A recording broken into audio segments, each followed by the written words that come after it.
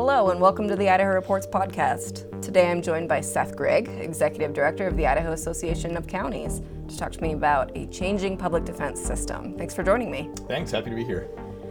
So we can't talk about what's happening this session without talking about last session. Last year, the legislature passed a massive public defense overhaul that shifted the financial obligations of public defense from the counties to the state. At the time, it seemed like everyone was on board with this due to prior litigation. However, legislators have said this year that they were not aware that last year's deal didn't include the state taking over indigent defense and CPS cases. Child Protective Services, were the counties aware of this, and what were their thoughts on this? Yeah, I think that's a great question. We were involved in the process of drafting the legislation last year. We were aware that in the bill it was silent on the child protective cases and legal representation for those children and their parents.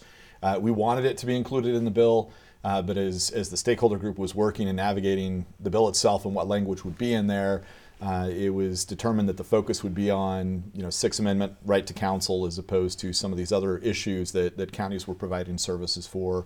And there was a commitment from all those that were participating that we would look at this issue entering the legislative session that we're in right now.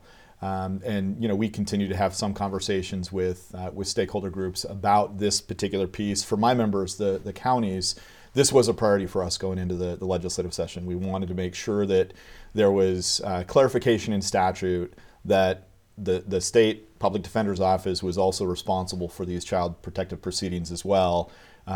Because when you look at the bill from last year that established this transition process, when we were looking at what the overall costs of the system were at the county level, it was all inclusive of your traditional criminal defense, indigent criminal defense, but also these child protective proceedings.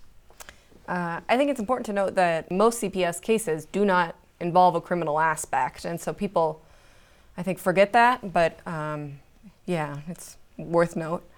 The policy bill does not have a hearing set yet. This would be Abby Lee's bill regarding the implementation of it. What's the county's take on that? Do you have one yet? Yeah, so Senate Bill 1367 is something that we've been supportive of. I've had conversations with Senator Lee about this, and it really sets the policy statement for the state and for the State Office of Public Defense that ultimately they are responsible for these CPS cases. The bill that she has introduced also clarifies that there's a right to counsel for the guardian ad litem cases as well, which we refer to as the CASA cases. And so that's the first time that there's been a statutory right for those guardian ad litem proceedings for there to be an attorney appointed. The way her bill is structured, the state public defender has responsibility for the CPS cases and providing the defense work for those cases. And then with the guardian ad litem, the county has responsibility to basically write the check to pay for the guardian ad litem expenses. But then the statute makes it clear that the county then goes to the state public defender's office for reimbursement of those expenses. And so, it'll be funded by the state.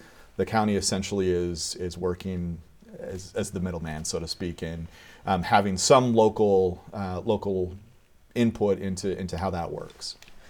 There is a shift in funding through this year's big school facilities tax. I don't know if you want to call it school facilities or tax bill that kicks an extra $3 million over to the Indigent Defense Fund to support that. Do the counties believe that's going to be enough to cover? One of the things that we've been trying to assess over the last few months is really what the true cost of this is. Yeah. And there's some challenges in really arriving to that. I think what's important to note and what hasn't, I think, been really talked about a lot about this $3 million is that $3 million can be leveraged for more funding. And so there's a federal funding source. It's a 4E program that allows for in this case, the state to recoup up to 50% of their expenses related to certain child protective proceedings, right? And so the estimate is that about 60% of the proceedings that we have in Idaho at the moment would be eligible for this additional reimbursement from the state. And so the thought is that $3 million likely is going to be closer to $4.5 million by the time you put the federal match into it. When it's all said and done, what kind of a relief will this be to the counties in Idaho? Well, it's going to be massive for our members. It is a significant cost to the counties to provide this service. Obviously, there's the budget implications and the funding side. Counties have already reduced their budgets to take out the funds that were previously going to public defense. But just from an administrative and service standpoint, if you get into the rural jurisdictions of the state, they have really struggled to find contract attorneys and public defenders to come in and provide the service. And that's been a huge challenge for our folks. And so when you look at creating a state-based system that has statewide coverage, it really is going to essentially take this system, this program to the next level and ensuring that there's adequate indigent defense around the state, and particularly in our rural communities. Are there any lingering concerns around the public defense shift, complications foreseen? We're working through, I think, those right now. There's another piece of legislation that we're monitoring and have been involved in, and that's House Bill 593. And this relates to the transition. So we do have about 11 counties that have what we call institutional public defenders offices, where the county employs directly the public defenders. Those individuals, the intent is for them to transition to the state system and go from county employment to state employment. And obviously, when you're taking employees under a county personnel system and transitioning them into a state personnel system, there are going to be some misalignments. Right. And so what this bill intends to do, House Bill 593, is it allows for those individuals to come into the state system based on their years of PERSI service. So rather than coming into the state system and accruing leave at essentially the ground floor level, they'll be able to come into the state system and accrue sick and vacation leave based off of, again, their years of PERSI service. So they'll come in, if they've been at the county for 20 years, they'll come in as a state employee accruing leave time at 20 years, which was important because most people aren't going to want to transition from a higher accrual rate down to the entry-level accrual rate. The other thing that this particular bill does, it also allows them to transfer up to 40 hours of accrued leave over to their new state leave account so that they have at least a week's worth of leave built up in the event that they have an emergency at the beginning of their tenure with the state that would require them to be out of the office for up to a week.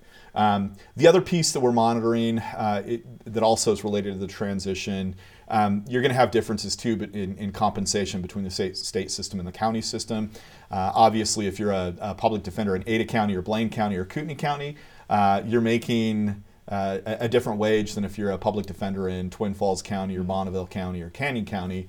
And so one of the things that we hope happens is that they'll also transition those wages over so that as employees come into the state system, they're not taking a pay cut in some situations. I think it's also worth note that recently Judge Hoagland in Ada County did make clear in a decision he dismissed the Tucker case, which is what instigated I suppose a lot of the change in public defense, but he made clear that the state can never go back to the county, and we were discussing that a little bit earlier. I suppose that's probably a relief to your association. The state can never go back, is what essentially he made clear. It is, and it was the right decision. I mean, if we're looking at transitioning right now from a county-based system to a state-based system, we need the opportunity for that system to transition and for it to be implemented and for it to succeed. And in order for that to happen, you do have to have some clear direction that you can't go back. And so for my membership, that decision was really, I'd say, the final piece of this puzzle, that down the road, if the state ever decides to alter the system that they have right now, they're going to have to alter the system within the context of a state-based system, as opposed to turning the system back over into something that would be similar to what the counties have been providing over the last few years. Idaho Reports will keep an eye on those bills as they move forward, but Seth Grigg, I appreciate your time. Thank you.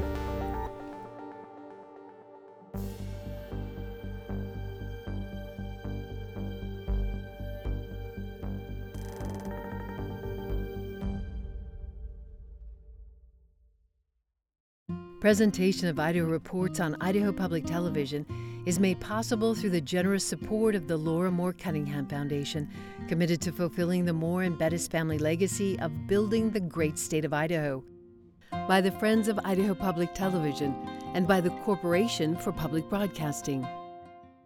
Support for Idaho Public Television comes from the School of Public Service at Boise State University, providing objective and impactful research for Idaho and beyond, and academic programs with hands-on learning that equip students to be effective public service leaders.